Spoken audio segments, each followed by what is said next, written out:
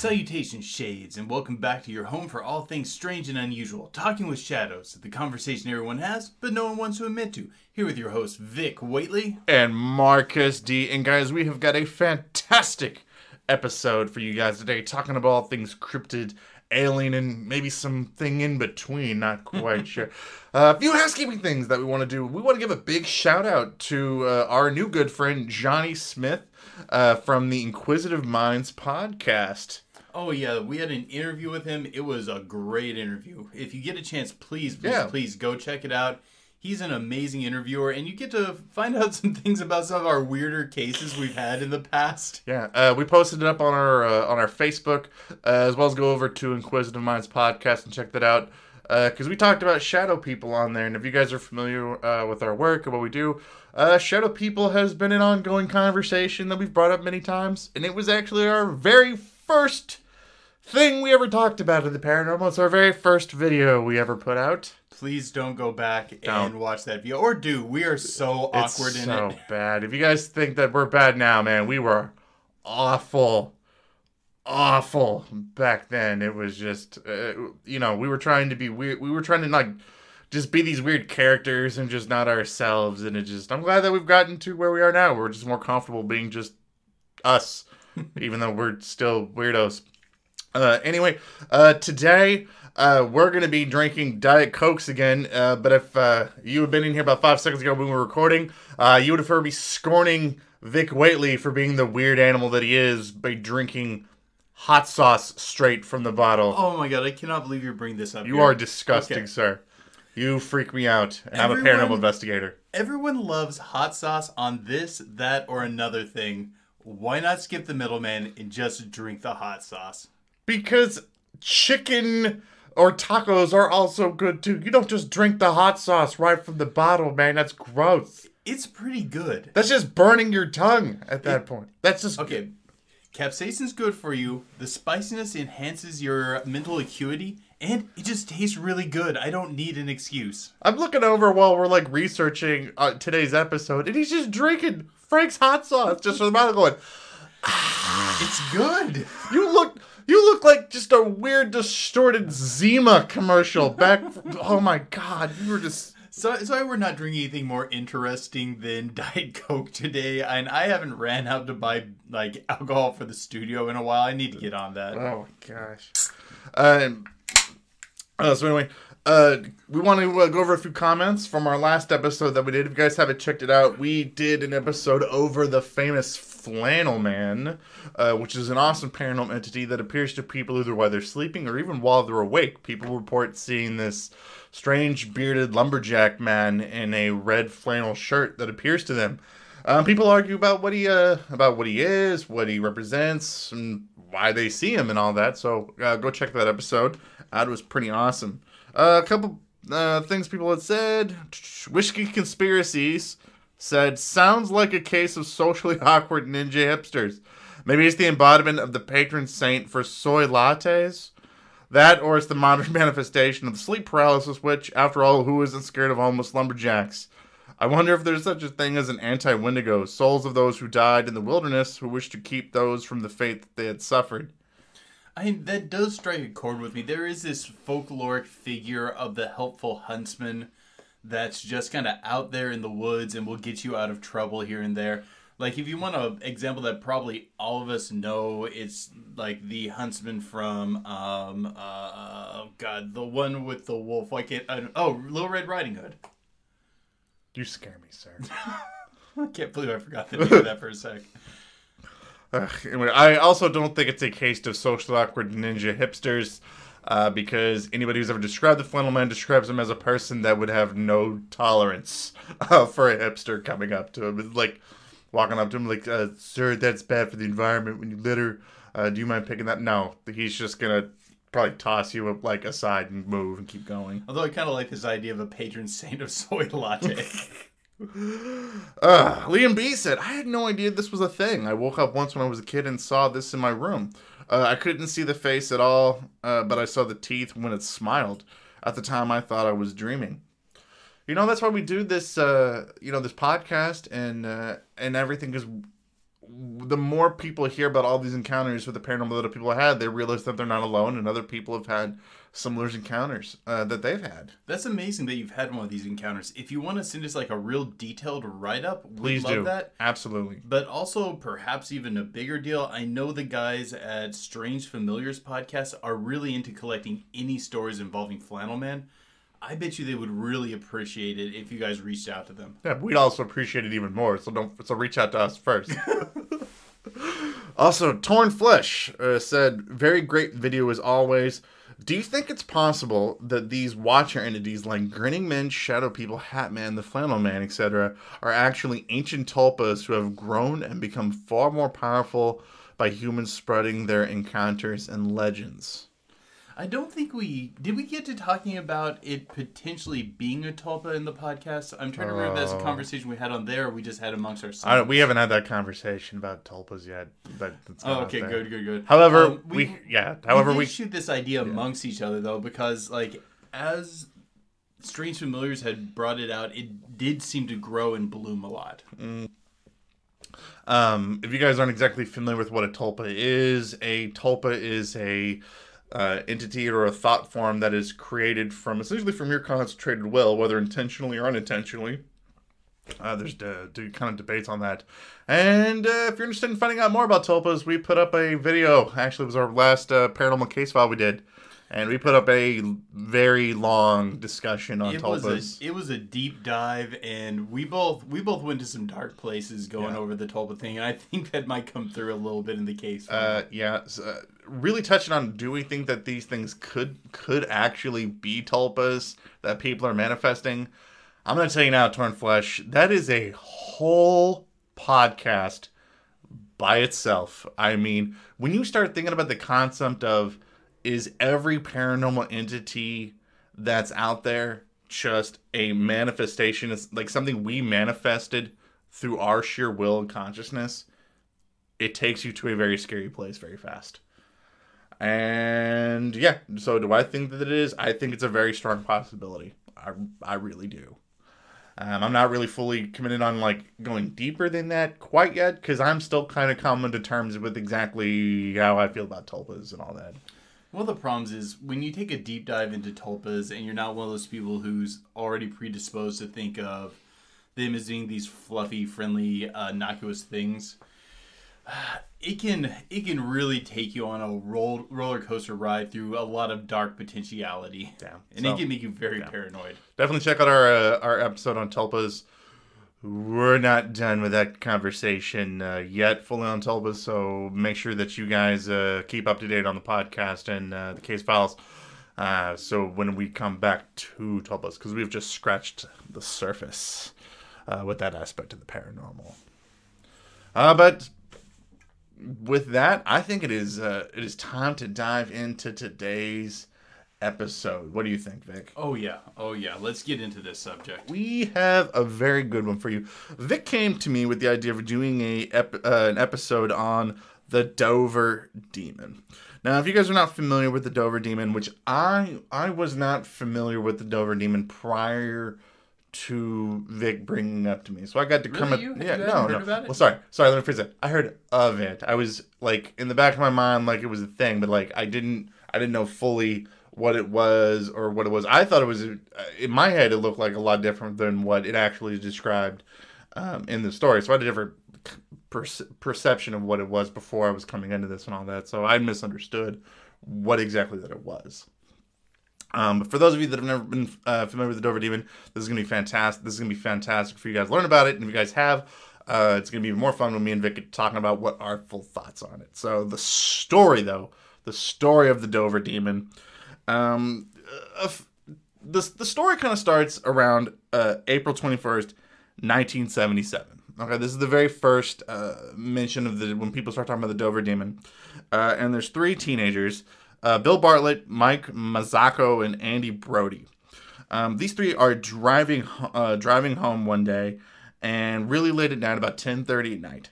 And as they're driving home, Bill, out the corner of his eye, sees like a flash or something, like something can catches the corner of his eye, and he only gets a quick glance at it before he turns the car kind of towards it so he can get a better view of it.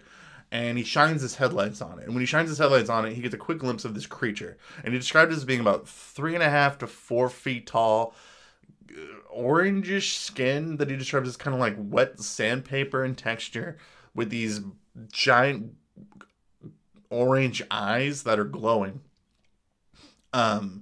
With really long tendril-like fingers that are and they're all gripping this stone wall. That it's in like a broken down stone wall that's only like that's only like 1.5 feet off the ground. Like it's kind of like crawling across this thing. And it freaks them out, and they're absolutely terrified of this thing. And then it like scurries off into the woods. And Bill gets home. He's very visibly shaken. Because his friends, I don't think his friends actually reported seeing this thing. I think only he saw it in the car because he only saw it for a brief moment. He gets home, his dad talks to him. You can see that his son's very distraught about this, and he ends up going to the police the next day or later that night. I can't remember when he ends up going to the police, but he ends up going to them to describe what he saw, and he draws this photograph of it that's pretty famous. We'll put a description of it for you guys in the show notes, and they're asking some more information about it. Like what I said, like it was about 3.5 to 4 feet tall. It had like long tendril-like fingers. It was orange with like these glowing orange eyes. No nose, no mouth, but just this giant, like he described it like as a watermelon-shaped head. Was the word that I think he said. So, the next while he's being interviewed, I thought this was kind of funny. His drawing actually has the words written on it. Bill Bartlett, swear on a stack of Bibles that I saw this creature. Now, I don't know why you need to swear on a stack of Bibles rather than one. I don't know if that just makes you more credible, I guess. I don't know. The other thing is, like, people give him a lot of crap about the drawing being bad, considering he's now a professional artist. I really don't think it's all that bad, especially for somebody who only saw it for a couple seconds. Plus, he's probably still kind of shaken from his encounter. His pin hand was probably moving a little more than he meant for it to.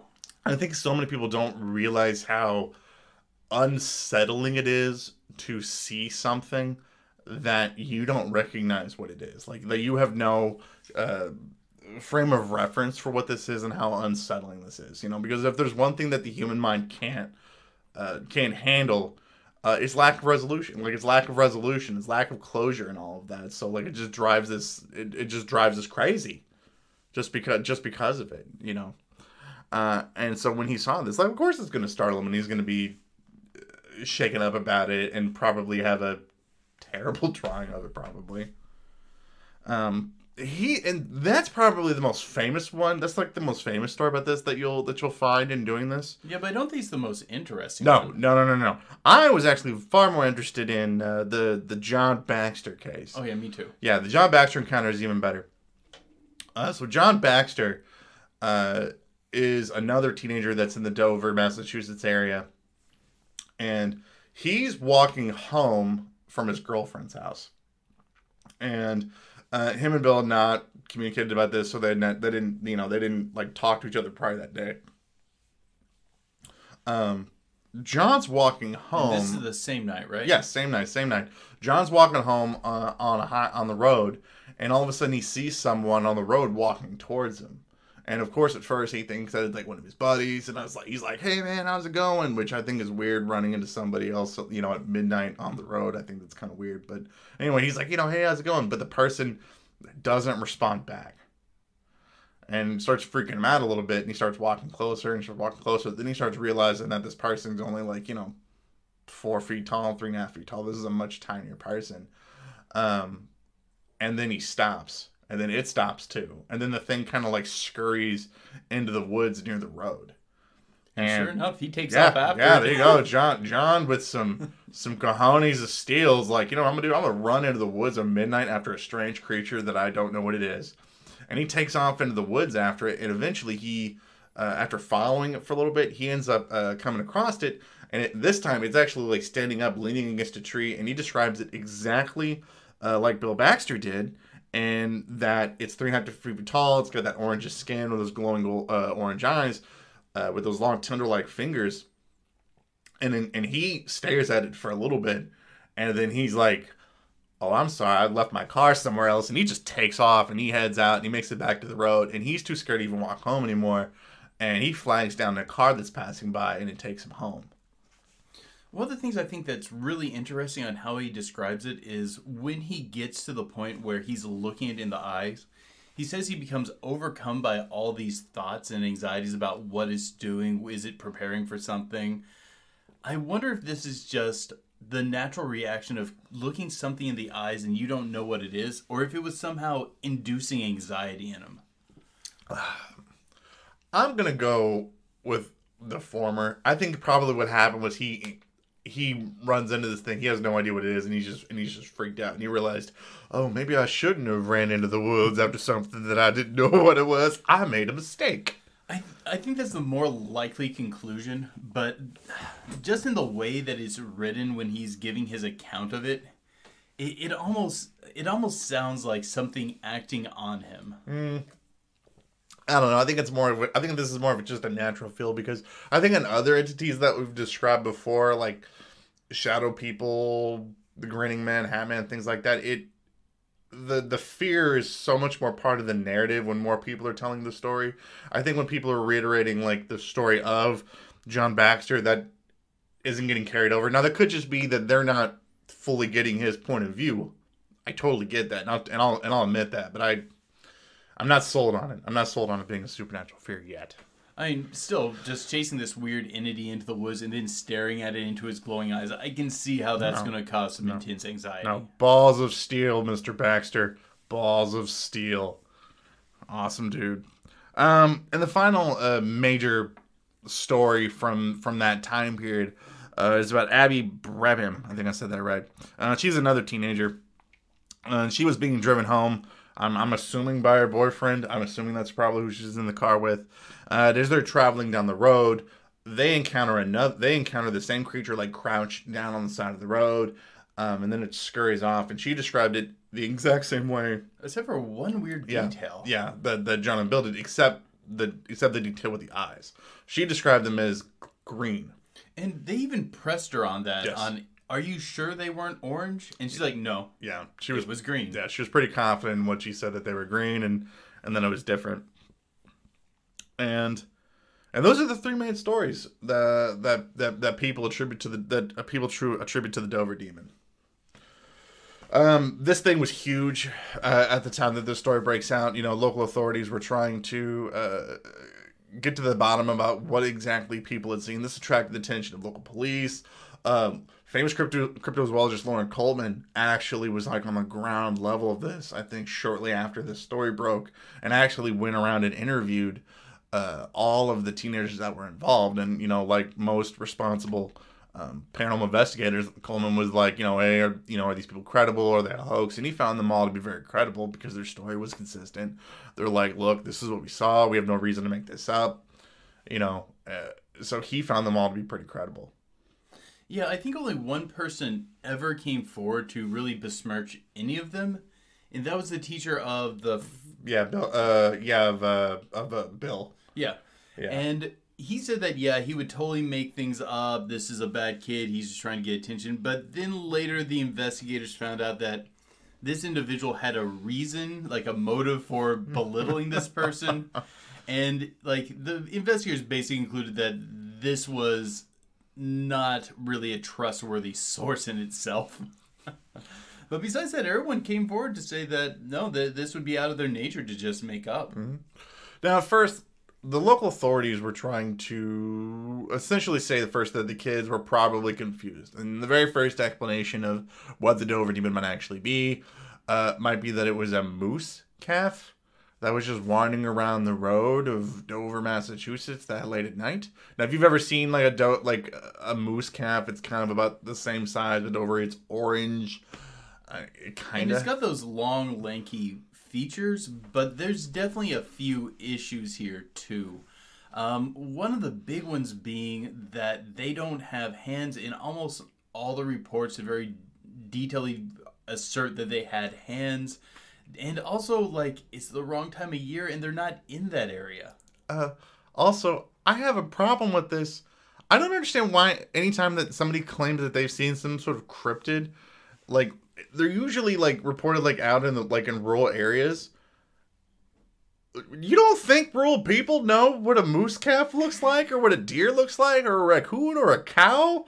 I'll tell you this. All the animals that lived in the area where I grew up, I pretty much knew what they were, and I could spot them very easily. From an early age, most of the time too, because it's just part of being out there. Now, me, I grew up in like downtown Indianapolis. If you drop me off in the woods, I'm gonna be like, "What was that?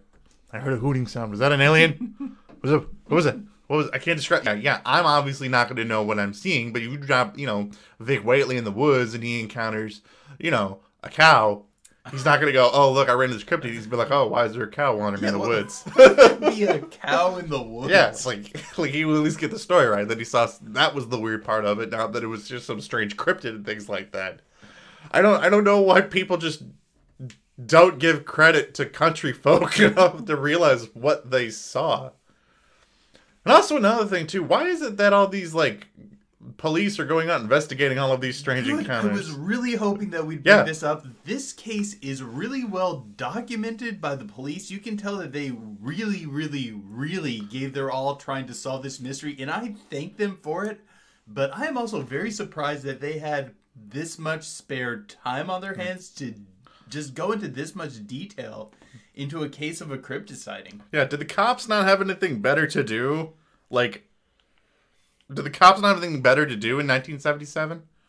Now, it's going back to the moose thing. People have said, okay, well, there's not moose in the area. Maybe it was a foal, or maybe it was a baby cow, or maybe it was a young deer. But also, it's the wrong time of year for a young deer. And I grew up on a horse farm. A foal is you're going to know you're seeing a foal. I mean, they don't look like some sort of odd monster, and also they're big. They're not like the size that these things are, and they definitely don't get up on their hind legs and walk. That's the thing. Like, some of these accounts very detailedly describe that these things were moving bipedally, and none of the creatures that people throw off the idea on, maybe it was this, maybe it was that, are capable of bipedal movement. Also, a slight possible nudge in the direction that could have been a captive. Everybody also just says that there's no moose that have been out there in that time of the year in that area at that time. Though at the same time, people often say too that there are reports of large black cat sightings in Indiana or in the Midwest, and they're like, "Oh, there's no big black cats in the wilderness," but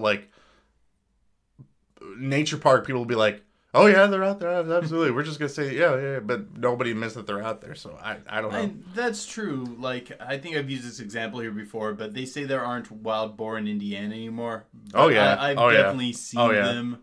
I've seen animals in Indiana that appear to have been wild mink. When I was a kid, I swear I saw a bobcat in central Indiana. They're not supposed to be that far south. Absolutely. The next possible explanation for what this could be too is that it was some kind of an alien. These three teenagers were out and they saw an alien that was wandering around. And I found it was kind of weird that Coleman wrote this explanation off at first, because he says that, there probably was an alien because there was no UFO sightings. Which I thought was a weird way of putting it. That's kind of a weird cop-out. That's like saying someone says, "Oh yeah, astronaut Scott Kelly, he stopped at the Denny's here in Evansville," and people are like, "No, that's not true. Otherwise, I would have seen a rocket ship." Yeah, like the lack of UFOs means that there's probably not any kind of alien life that might be in the area at that time. I can't point to anything specific to say this is probably an alien, but I mean, this is a weird life form here. I guess I can't say it's not either, but I'm with you. I don't think just simply there were no UFO sightings in the area at the time totally discounts it. Are we through the different things? Yeah. Those are the surface explanations that everybody just tries to give. Okay. One of the things I've been really wanting to bring up about this is based on a newspaper from the time that had a map of the sightings. All these sightings occur effectively on a straight line, all just heading in one direction. Mm-hmm. And I feel like that really lends some credence to it. Mm-hmm. Like, I don't know where this thing was coming from or where it was going, but it seemed pretty motivated to get where it was going to. Do you think... we're going to cover this now. Do you think that there is something to be said from the first two stories of this thing having glowing orange eyes to the third one having glowing green eyes? I think it's more likely about the headlights. Yes. Because this is, on the third one, we're dealing with a car basically pointing its headlights directly at it, where the second one didn't have headlights at all involved in it, and the third one, it was off to the side of the road. Mm-hmm. Like, there's a lot of animals that when you cast light at them, they have that, like, reflective eye thing. Mm-hmm. Like, what cause... do you know what causes that? It's a secondary lens. Okay. That caused that. So that's what I was assuming, that it had to be something to do with the headlight that was just causing just that different colors. Like, I'm not an optometrist, but basically, you have the outer lens that protects your eyes, and then you have your iris, and then back behind there is another lens. If I remember right, it's the light hitting that back lens and reflecting back at you. When we were researching this, I was watching. Me and Vic were watching a lot of videos together, doing some research on this. And the very first time that I saw a photograph of it or like a depiction of it, I turned to him and I'm like, "Does this not look like the Hopkinsville Goblin to you? Like in a slight, like a little bit." The only real difference between a big difference though with the Hopkinsville Goblins and the Dover Demon is, I think the Dover Demon is slightly taller, but had absolutely no ears. Like, I will give them that, but it had a very strange, similar shape to it. Okay, I'm ready to talk about this. I think that this is an entity very similar to, say, the Hopkinsville Goblins, the goblins we're talking about in Heliard, in various other just generally pale, odd humanoid creatures that come up from underground. Oh goodness, where to start on this? I gotta go. It's with the term Dover Demon, that was termed by Lauren Coleman. He was the one that termed this. And many times, like, I was out there researching, I was trying to find more modern sightings of the Dover Demon, and I'm trying to type that. And then it finally clicked into me that I realized that I'm probably not going to find any examples of it, because people outside of Dover, Massachusetts probably would not call it the Dover Demon. They would call it something, they would just call it something else. And the documentary Heliard, which is on YouTube, and it's fantastic to watch, but as we said in previous episodes, don't watch anything past the first like 2-3 episodes, because after that it just goes downhill. But they were talking about them studying the Hopkinsville Goblins in that story from 1955, and they were finding that there was tons of other stories of these creatures all through Kentucky, but they were all called different things, and nobody realized that everybody had these little legends of these things, because everybody was calling them different things. Yeah, I'm really wondering if this thing came up with a group of them, this one got lost, was heading towards a different mine shaft to kind of get back underground, because there's a lot of stories involving these things coming out of mine shafts. I'm really wondering if it was something along those lines. And while we were doing this research, I just kind of look up at Marcus and I'm like, "Hey Marcus, what was the moon phase?" And then I, from my photographic memory, was able to just immediately throw out the phrase, throw out waxing crescent. He Googled it. I didn't. Why are you telling everybody that? I looked so much cooler in that right before you. Okay, yeah, I Googled it. And it was a waxing crescent. And then I asked him to Google the same, but for the Hopkinsville Goblins. And what did you come back with? That it was also a waxing crescent moon that night. Because if these things are coming up to the surface, I'm going to assume they're likely coming up for some form of resource gathering, likely food, and as most animals do, they'll hunt kind of on a schedule, often by a lunar cycle. And I was surprised to find out that it matched up. Mm-hmm. So this is a pretty interesting running theory that we're going to be running with. If we start finding out, if you guys have any more cases that are similar to this, we're really interested in the dates to find out if these things are coming up on some sort of a lunar cycle, because, there's something instinctually like in their minds that's causing them to come out to gather resource, like you said, or mate or something like that. Personally, I think that like, we have lots of mines around here. We're not far from the Hopkinsville area. I say that me and you should just camp out at the entrance to one of these underground areas on a waxing crescent night. I'm bringing a gun. So, would you be willing to do this? To camp out one night in front of an abandoned mine shaft? Absolutely, sir. Okay, good. I didn't want to bring it. I wanted to have the pressure of the audience here to pressure you into saying yes, because I wasn't sure if you would.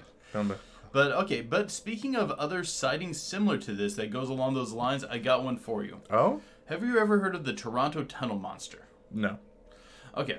We are talking around just a few years after the Dover Demon incident. This was 1978. There's a very similar sort of encounter in the Toronto area. And we don't have the name for the guy who came forward with the account. Just the only part of his name he'd give is his first name, Ernest. Because he said he didn't really want people to be accusing him of being crazy, accusing him of being a drunk. But he did get interviewed, so presumably the media had his name. Now, his encounter went like this. Him and his wife were raising a group of kittens, and one of them went missing. So he went to look around to try to see where it might have gone off to. So he's kind of wandering around this area, and he finds this kind of cave in. He's like, it probably leads into the tunnel, like the sewer tunnels and stuff, because apparently that's a thing in Toronto. So he gets down and he starts to kind of go in there to see if the kitten's down there. And he sees something that looks very similar to a Hopkinsville goblin or to the Dover Demon, around the same sort of height. This one had kind of a darker skin and had orangish red glowing eyes, which I thought was a interesting mesh up. Mm-hmm. And he just sees this thing and just kind of freezes. And before this thing disappears down a tunnel to its left, it actually looks at him and says, "Go away, go away." And apparently did so in a hissing voice. At this point, the guy was just totally shaken, took off, went home, told his wife about it. His wife later confirmed to the media that, yes, he was extremely shooken up by whatever encounter there was. And they did, after that, interview some of the local people who worked down in the sewers and stuff like that. And for the most part, they basically got a response of, yeah, I wouldn't be surprised. Yeah. Also, too, keep in mind that these things are coming up for some sort of mating or eating or, general migrating or whatever. Yeah, I wouldn't want to be bothered either if I ran into somebody. I'd tell somebody piss off, too. But this brings up, like, a interesting possibility. Like, these things are capable of at least mimicking human speech. I'm assuming by how spot on it probably wasn't mimicry. It was probably just straight up using human speech. Who's teaching them human speech, or are they just learning it through observation? And if they're learning it through observation, how the heck are they having that much time to observe us? Well, without us catching them? Well, because they're probably used to hiding and keeping away from humanity. That's probably what it is. But anybody who studied a foreign language very briefly, you start learning certain phrases you need to know relatively quickly. I'm linguistically inept. You're gonna have to break this down. These are, everybody gets the highlights, right? Whenever you want to learn a language, you learn where's the bathroom, hello, and curses and curse words. That's what you learn. Some sort of general piss off, in some sort of way. Every single tell me I'm wrong. Tell me I'm wrong. That was the first thing anybody did whenever they went into Spanish class in the 6th grade. They immediately started learning curse words and things like that. You want to know? I just thought that was a really interesting detail in a creature that its description matches very well. It's actually not the only creature that matches the description very well. Mm-hmm. And I'm going to have to look at this because I know I'm going to butcher the pronunciation here. I think this just goes to show that there's something to this phrase of there are these weird goblin-esque like creatures that seem to be, that live underground. I'm going to pronounce it Managishi? Yeah. Do you think I got that right? Yeah, I think you were saying that right. Yeah. Okay. That's brought up by the Dover Demon all the time. It's a Cree Nation mythological entity from the same sort of area of these other humans that are pale, they lack a nose, they have 6-digit fingers, they come up from underground. And they're kind of a dick. Yeah, and they'll basically do mischievous things, like try to dump over canoes around rapids. I guess that's worse than mischievous. It's more homicidal. Yeah. But I just thought that matched up what we're talking about very, very well. Yeah. And I'd also found one other thing that another person researching this had drawn a connection to, which was pukas, a type of fey creature from English mythology, maybe Celtic, but from that sort of area. And so I'm going to go ahead and put this on record now. Anybody that's listening to our episode on this, because we have listeners from all over. If you guys have any sort of like creature that sounds like this, or any sort of like underground goblinish creature that pops out, please put it in the comments below. Let us know what you call it, what the people in the air, what refer to it as, and what it does, because we definitely want to get more stories about these things. We want to know more. It seems like about every place that has consistent caves have these myths of these other humans that live down there. Like, even just think about the myths of the Fey folk. Mm. They live in the hills or under the hills, and they're usually pale, and they're usually wistful, and they're usually very thin. Mm. I mean, I really think there's something going on here. I think that it's existed in our spoken word records for freaking ever. Well, I think people also don't understand how interconnected all these underground tunnels is. I mean, like, we're up in here in Indiana, but our cave systems up here is connected to the Mammoth Cave. I mean, and that's the largest cave system in the world, right? Yeah, and I went to the Indianapolis Zoo, and you know how we were talking about strange octopi, we were talking about strange octopi and how they pop up here on the Ohio River. I came to discover that the waterways here connect directly to the Gulf of Mexico. Really? There's they've been able to map this out, and there are straight underwater connections where it all flows back down to the Gulf of Mexico. And there's so much about the under part of the earth and underwater that we just don't realize. We know more about space than we know about what's underneath us. Oh, yeah, okay. This opens up some fascinating possibilities, because now I'm wondering if there's these underground octopi, because octopi are very well adapted for squeezing through things. I'm like, is there this underground subsurface water dwelling species of octopi that sometimes wash up into the Ohio River? Mm-hmm. Yeah. But again, going back to the Mammoth Cave system, again, just showing how like there's so much of this area that's connected. So if you have a species of something that like lives underground, that is evolved to the point where it knows how to move around underground, that's probably again why it has been able to survive without us being able to know about it. Because it knows how to navigate the underground parts, and we don't. Because I'm not going to go into I'll camp out in front of the cave, but I'm not going through the cave to try to find some sort of secret crevice. Yeah, oddly enough, I'm pretty willing to go about anywhere. I don't go underground. Yeah. Underground is a place I do not go. Yeah, I don't want to get stuck into a cavern and be stuck in some sort of rocky tomb. And then maybe they'll be nice. They'll tell us. Maybe the Dover Demons underground will tell us to piss off before we get too far, and then maybe we'll get lucky. I don't know. So, I think my thoughts that this is likely the Dover Demons likely connected to the case of the Hopkinsville Goblins and these other accounts of these mysterious pale underground individuals, which you can find in lots of mythological records. Do you think I'm on the spot here?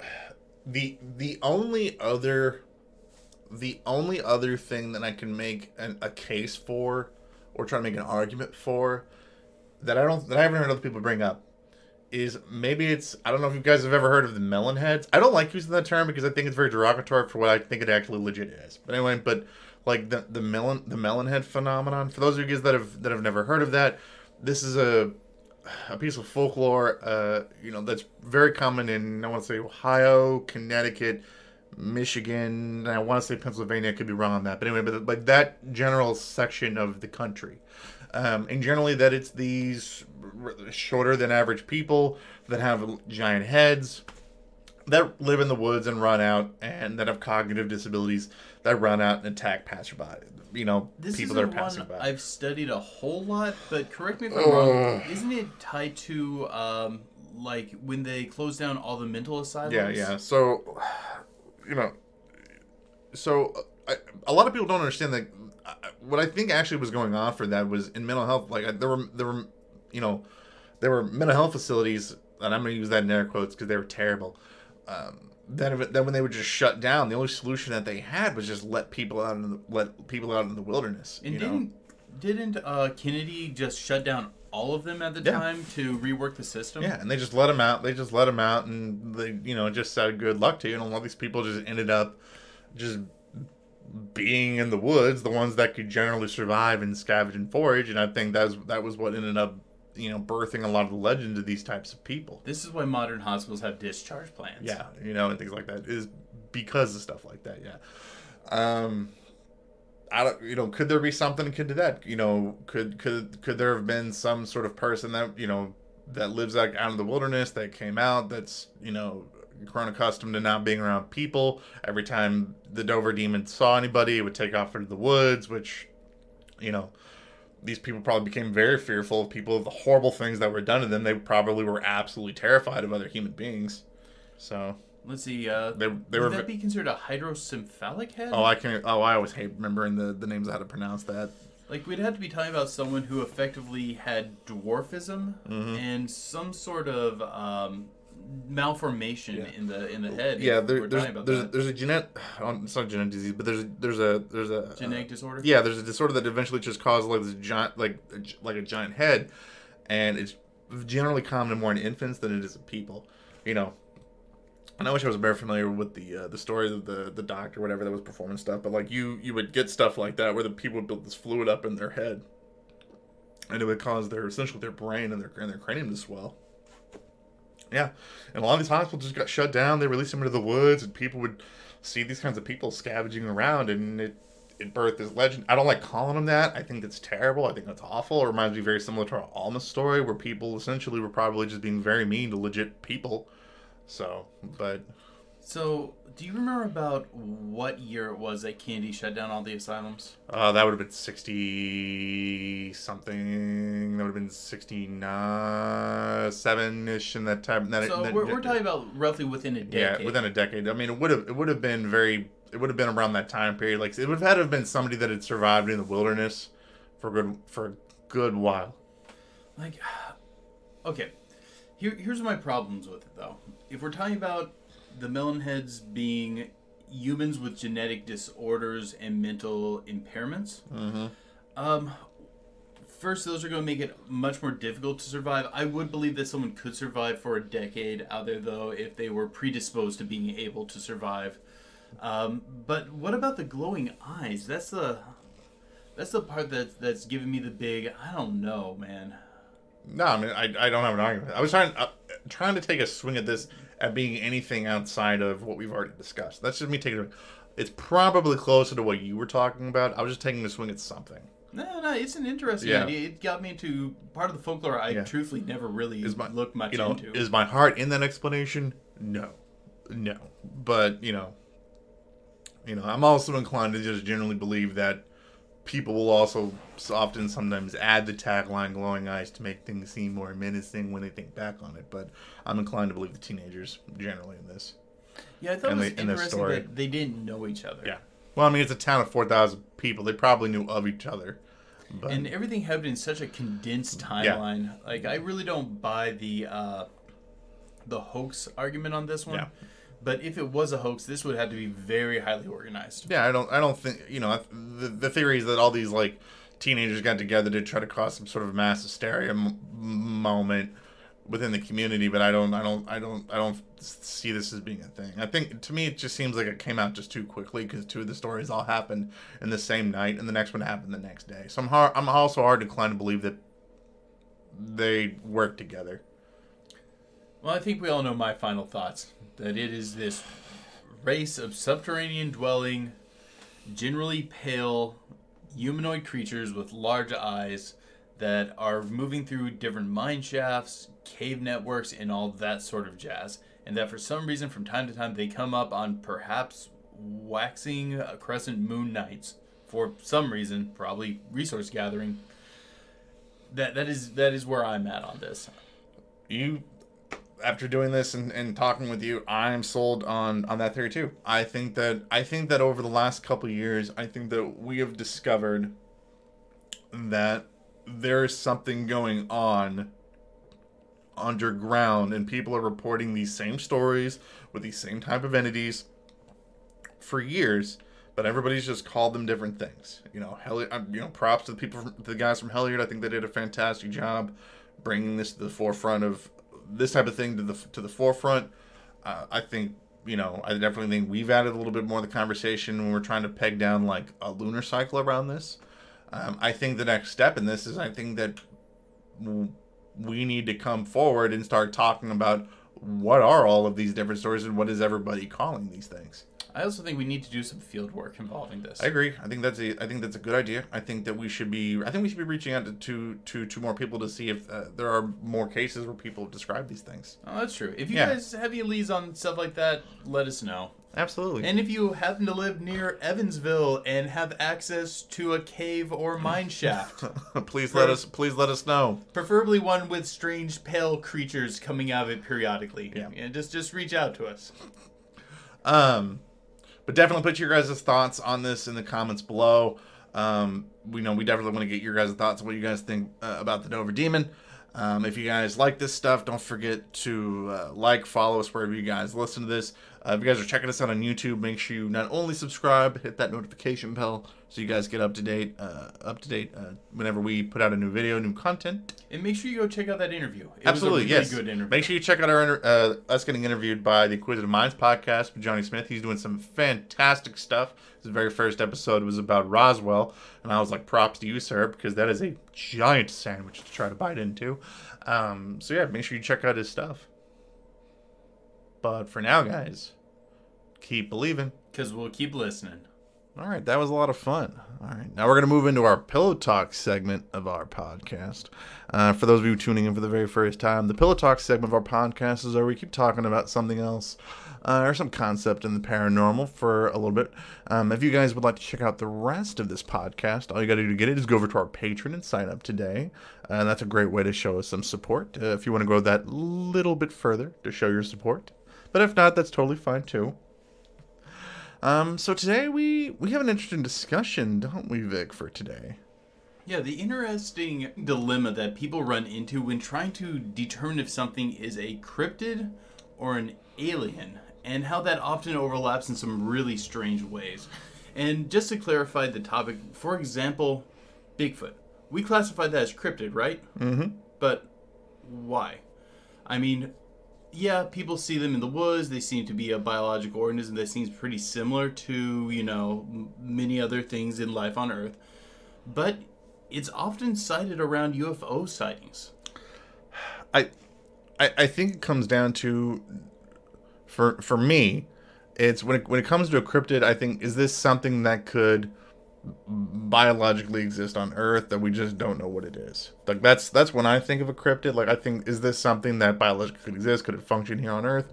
Ha, you've fallen right into my trap. Oh wait, I didn't know we were playing Yu-Gi-Oh. Well then I'm gonna play. Okay, I followed into your trap. What?